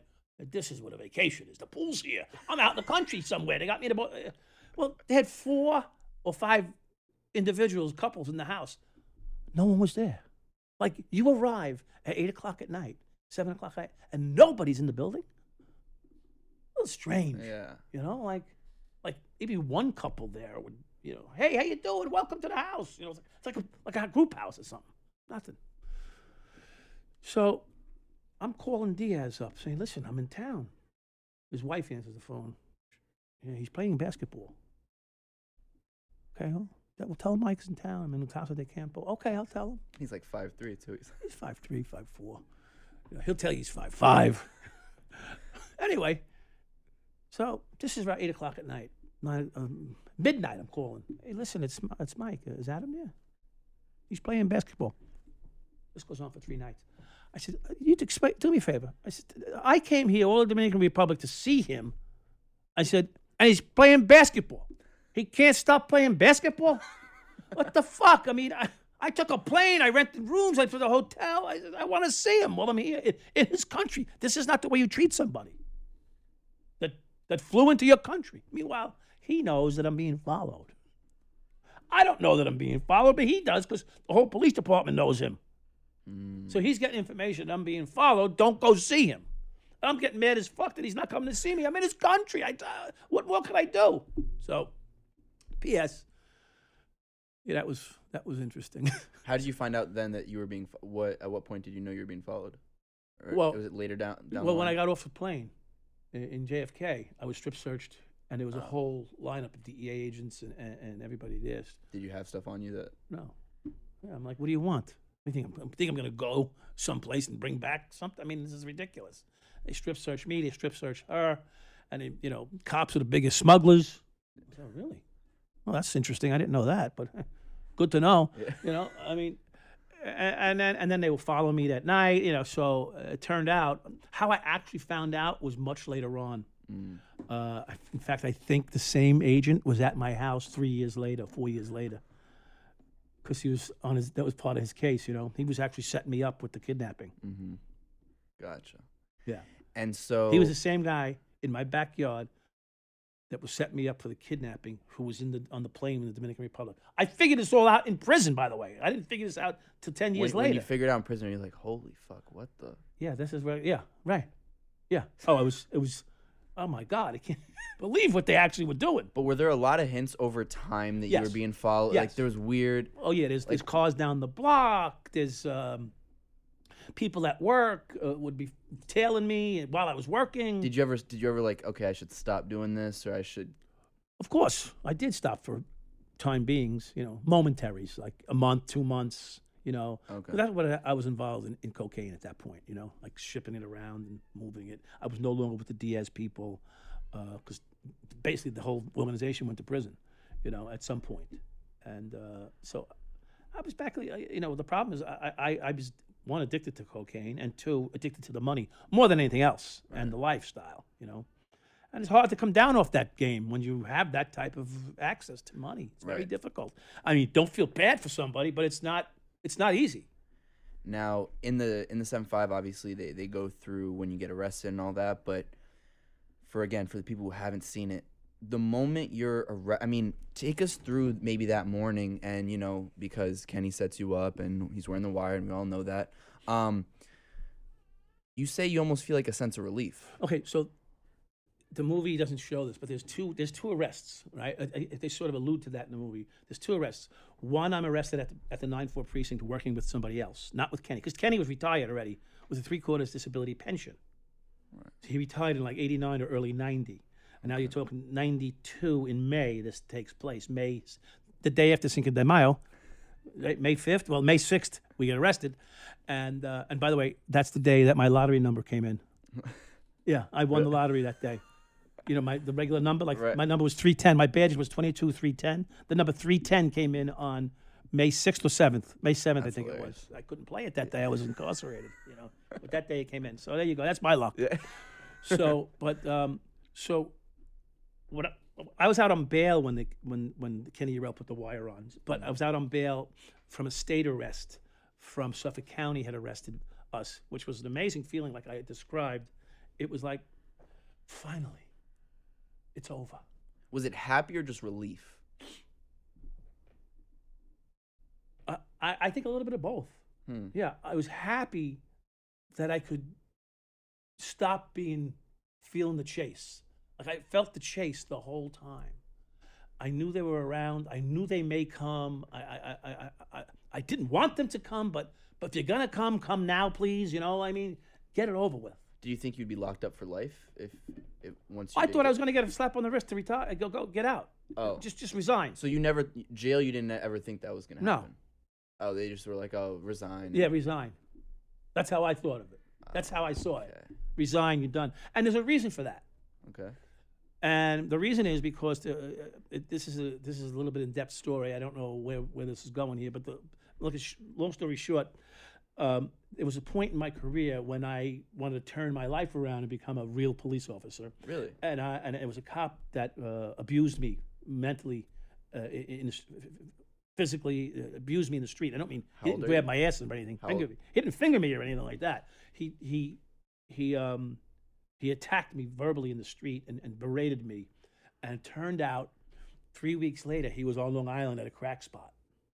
Huh. So there's no loyalty in the game.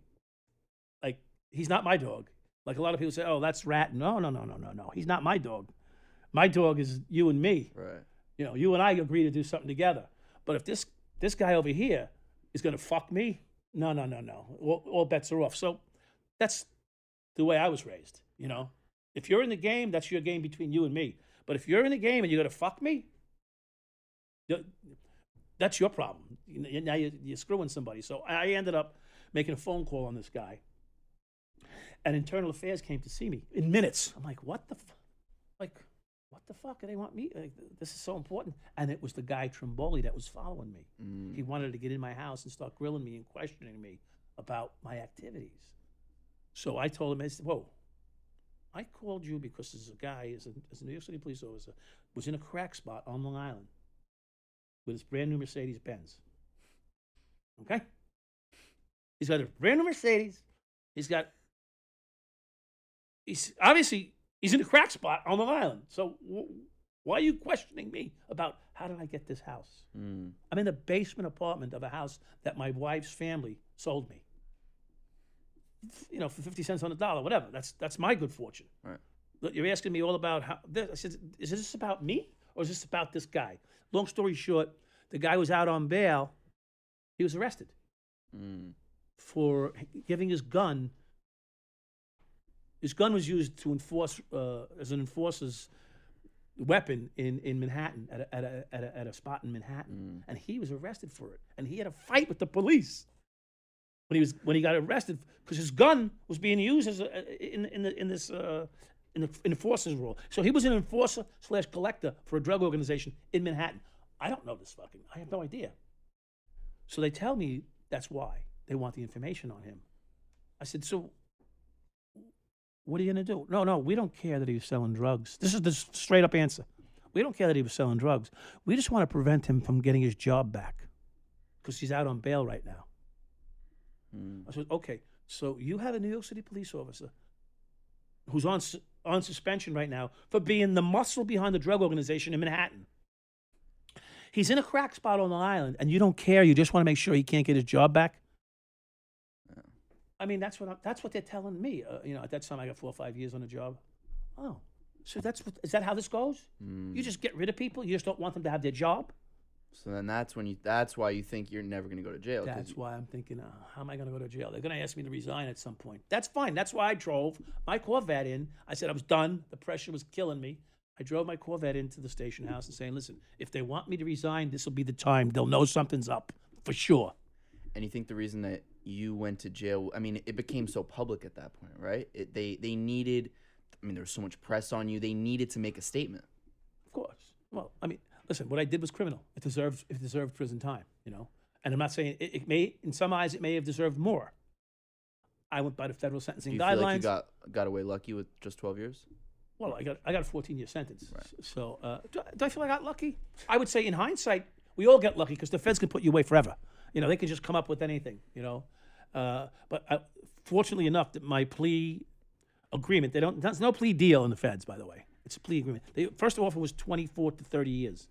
And I told them trial. And they went, okay, 24 to 17. I said trial. And then they went 11 to 17. I said trial. And they went, all right, what if we go from 12 to 15? I said, what happened to the 11? They said, oh, no. This isn't a plea bargain. This is a plea agreement. Okay? We were agreeing to let you plead to this. Otherwise, we go to trial. And there's 14 people willing to testify against you. So where do you want to go? Okay, well, let's see what I can. You're humbled real quick. You start to learn. I'm watching guys get sentenced to 45 years, and which is part of what's going on here today. That a lot of us are dealing with the outgrowth of the over sentencing that took place in the late 80s and 90s. And that's part of what you see a lot of this pent up hostility towards. Even though sometimes it's an excuse in some ways, but certainly it's reality. A lot of people were sentenced to very long stretches of time back then. And I was ultimately subjected to it, but they didn't want the public spectacle of a trial. And the city didn't want it. They figured, take this guy, plaster him, plea him out, and the whole problem's gone. Right. But meanwhile, with the Mullen Commission ended up arresting the whole 30th Precinct midnight shift. I don't know if you're familiar with that. It's called the Dirty 30. There was the midnight shift of the 30th Precinct in Harlem. That's, I guess, the borderline Harlem. They locked up the whole midnight shift. 30 cops. So it's called the Dirty 30. Right. 30th Precinct, they locked up 30 cops on the midnight shift. Wow. Now, like that wasn't an anomaly. That's the way it was. Right. It was like that everywhere in high crime, drug infested precincts. And I'm not proud to say that's the case. It's just it's like going to war. When you go to war, you see bodies, you see shootings. After a while, we got another 5 dead over here. It's just you get inured. You get inured from all of it. You lose all sense of reality, and you no longer have, I don't know if this proper word is empathy or you lose all that feeling. Do you feel like jail saved you in a lot of ways? Did you ever feel, actually, first question is, did you ever feel like your life was in jeopardy at any point when you were dealing with the cartel and that you were going to get shot or die? No, it's like you're impervious, like I said earlier, you're God. So do you feel like jail saved you? Looking back on it, absolutely, 100%. How so? Yeah, because, because you start to begin to think that you can do anything, and I probably would have ended up in shootings or, listen, this guy's got, $500,000 in cash and $500,000 in drugs. Let's just go kill him. Because he's unimportant, right? He may be your mom or your dad or your brother, but he's unimportant because he's selling. Like, you don't look at things the same anymore. He's selling drugs and he's got money. Right. He could be just, there's 2,200, now there's 2,201 murders. No one, like, that's how it was. So I could see where it could have led. And that's clearly not where I want to be. I'm a lover. I'm an emotional guy. I hug people. Even with COVID, I try, be careful. But that's who I am, really. And I have a question. If Kenny were in this room right now, what would you say to him? Like, what's up? What are you doing? What's going on? Are there hard feelings? I don't care. I'm too old to have hard feelings. I'm beyond that. You did some stupid things, whatever. I mean, I've met Kenny since I've been home, so, What were those interactions like? It was like almost like nothing happened. Really? Yeah. It initially But it like was friends or like more like acquaintances. shake each other's hand, like Yeah, give a hug, shake hands. I jumped him at the precinct. We had a setup. They said, "Can we bring Kenny into this documentary? Would you be okay with that?" So I acquiesced. I said, "Okay, go ahead, whatever." And then they said, "Well, we'd like for you two to meet and have a conversation or whatever." And I said, "This is how I want to do it. Otherwise, I'm not going to do it." So I had him go to the precinct, and I was standing there waiting for him. He didn't know, and he come around the corner. I jumped him. I gave him a big hug. Hey, how you doing? So no hard feelings for a guy who put you away for 12 years. I mean, I deserved it. I didn't deserve him to do it to me, but I deserved what I got. Yeah, but he didn't go. He didn't. Well, I didn't. That wasn't part of my. That was that was the deal he made with the government, And after 5 years, I told you when you were in prison, after about 5 years, you clear up, you get rid of the anger and the resentments, and you say, you know what? I hope he's okay, because we had love for each other at some point. It's like an ex. When you break up with a woman or whatever, you have a bad relationship, 5 years down the road, you're like, I hope she's okay. I hope her life is better. For me, it doesn't take that long anymore. But it's hard, I imagine. I mean, you're in jail for 12 years. He didn't do a day, I don't think. Did he? The only thing, no. Well, he was in county jail for a couple of days, whatever. The only thing that bothers me is his lack of empathy or sympathy, big deal, you did 12 years. Could you imagine someone saying that to you? He said that on an Artie Lang show or something like that. Big deal, you did 12 years. I went, and I said, what? Yeah. The fuck are you to say, big deal, you did 12 years? Yeah. You were sitting at home with a pension that I got you, banging your old lady, and I'm kissing bricks and broke, and you're telling me, big deal? I at any moment I could have been killed in prison. Some guy who just has a bad day says, fuck it, I want to make a statement. Mm-hmm. It could have happened any day. So that sort of bothered me. Understandable. And so when the 7.5 comes out, is it crazy? You go from you're in jail, and then there's a whole documentary, and then you're on Joe Rogan, biggest podcast in the world, and Joey D. I mean, all these shows. You're almost like a celebrity. Is that weird for you in a lot of ways? So I'm sorry, I'm getting a little tired. These interviews can wear you out. I do a lot of them, but so going from so it's quite the transition. By the way, it was I was out of prison about 10 years when they came to me and asked me to do this the documentary. So it didn't just happen, you know what I mean? So I was and I was living a life, and I was I had a union job, which I lost due to the documentary. Yeah. So a lot of things happened in my life before the documentary came along, and I was living a relatively quiet life, peaceful as I can be for as outgoing as I tend to be. So the document. So the reason the documentary is so impactful is because there's some characters in it, right? Besides myself, you got Walter, you got Chicky, you got Baron in black, and you got Diaz, Adam. I mean, we're all probably a bunch of guys that you would want to have a beer with, right? That's my opinion of it. I agree. Yeah. So we all have some kind of charismatic approach to things in life and good attitudes overall, considering what's happened to us. But the reality is, I think we all feel fortunate that we came out the other side of our activities and still have a life to live and something to share. And so the documentary has given us the opportunity to show who we really are, because you can read newspapers and there is a lot of fake news out there, just so you know, and the things in the newspaper aren't necessarily who you are.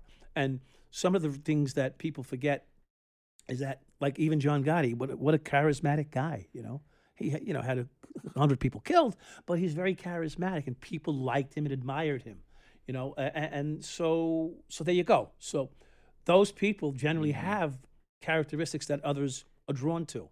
So in the movie, Diaz is a character. He's charismatic. People are drawn to him. Some people are even drawn to me. I don't know why, but so that's why You can recognize that you're a character. yeah. no? Well, that's why people tend to. That's why people like that with those characteristics tend to be able to go a little further in whether it be debauchery or in successful in business, right? So I should have really focused on business instead of debauchery. But Any regrets from this life?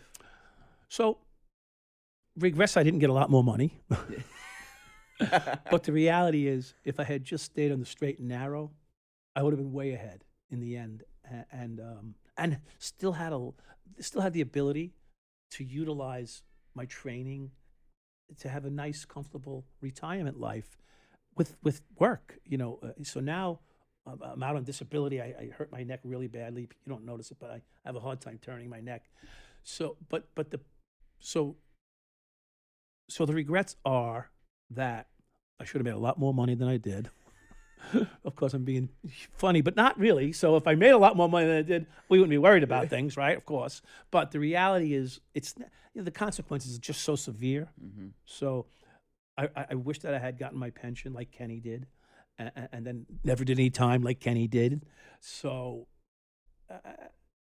I wish that there were better mentors in the police department.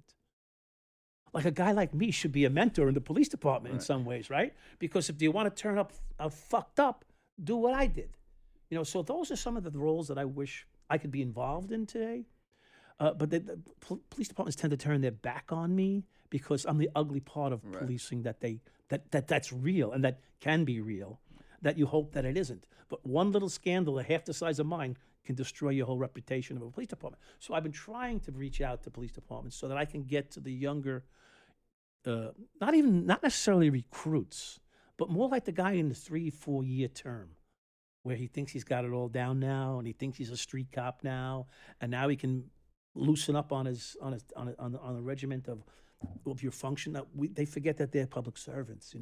It becomes all about them, meaning me. It became all about me. I wasn't there to serve the public anymore. I was there to serve me, and you lose that sense of it as you get more and more time under your belt. A rookie come out of the academy, he's like, he's all squared away. But when you get 4 or 5 years in the street and you've made arrests, you've gotten fights, you've come out the other end of it, now you're all salty. And you forget, and then all of a sudden it becomes about you now. So. And as a father, have you, because I think it's also really important for all those people that have gone to jail and come out and they haven't seen their kids. How have you been able to sit down and talk with them about everything? Do they resent you? Do they wish that, things had happened differently? Is there any shame, or how do you address that with them?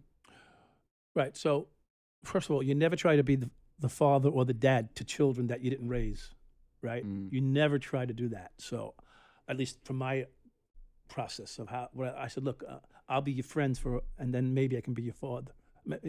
I may be your father, but I'm not your dad, and maybe I can be one day. So let's see how we can make this work. I said, I love you. I'll always show you love, but I ain't got no fucking money for you. I'll tell you right now. Okay, so if you come to me with a problem, I'll help you with it as best I can. But this is the first time I come home. 13 years, like 12 years passed. My son was in kindergarten, and then he was going to college. So my other son was 2, and he was going in 9th or 10th grade when I came home. So I couldn't be their dad. There's no way. So I told him, I'm here for you. If you need me, you can call me at any time or on any notice. But I'm not your dad yet. But I'd like to be your dad one day. So hopefully we can get there. Because last thing a teen kid or a young man going off to college needs is some asshole stepping back in his life who hasn't been there and means nothing to them. You mean nothing to them, like absolutely nothing. In the back of their mind and in their heart, they're wishing for something, but you have to earn that. So that's a process that took me a while to do, and I think that it worked. I think it's worked.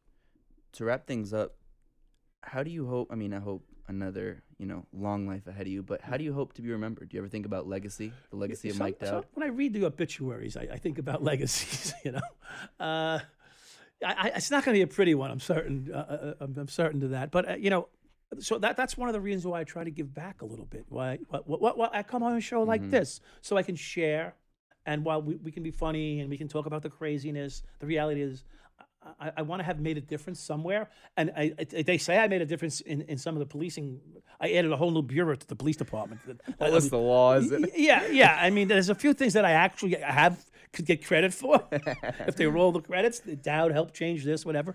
But, I'd like to be able to be known for helping bridge the police community gap in some way, because it's nothing better than someone who's been there and done both, right? Like Catch Me If You Can. Didn't the guy teach the FBI how to catch him? So those are the things that I've strived for and have tried to accomplish. I've just met a lot of resistance because the name is too big and too bad for the message. But I have done some work with fire departments, with other police departments, with some corrections departments throughout the country, and people often on the side contact me, for advice, and quite a bit, quite a few police officers contact me about that type. I'm going through this, I'm going through that. How do you handle it? What do you think? Well, what I think is you should be doing the right thing. Right. People can follow you on Instagram and Twitter at the Mike Dowd. You have a website, themikeDowd.com. Yeah. Anything else you want to plug for the people? No, not right now. We're working on a movie and a TV series possibly. But those things take a lot of time, I hear, and a lot of money. So if you want to donate. No, and if they haven't watched the 7-5 documentary, of course, that is really one of my all-time favorites. Yeah. I would say probably 20, 30 million people have seen it. It's I don't know. It's crazy. The numbers it's on crazy. Yeah, because once one person sees it, he has 10 of his friends see it. Exactly. I mean, I don't. If you have 10 friends. Mike, it's been truly a pleasure. Thank you so much for taking the time to come on my show. It's a crazy story. It's a crazy life, but to hear from people like you, and again, we need people like you so that we can know the other side of it. And I appreciate the time, and I wish you nothing but the best in this next life. Thank you. I'm happy to share my story. I just I'll leave it off with just do the best you can, and try to have something positive come out of a bad situation. Beautiful. Thanks.